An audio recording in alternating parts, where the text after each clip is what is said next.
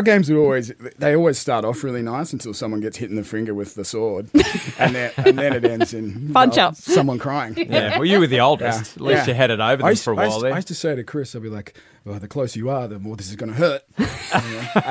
And then peg him with whatever we had,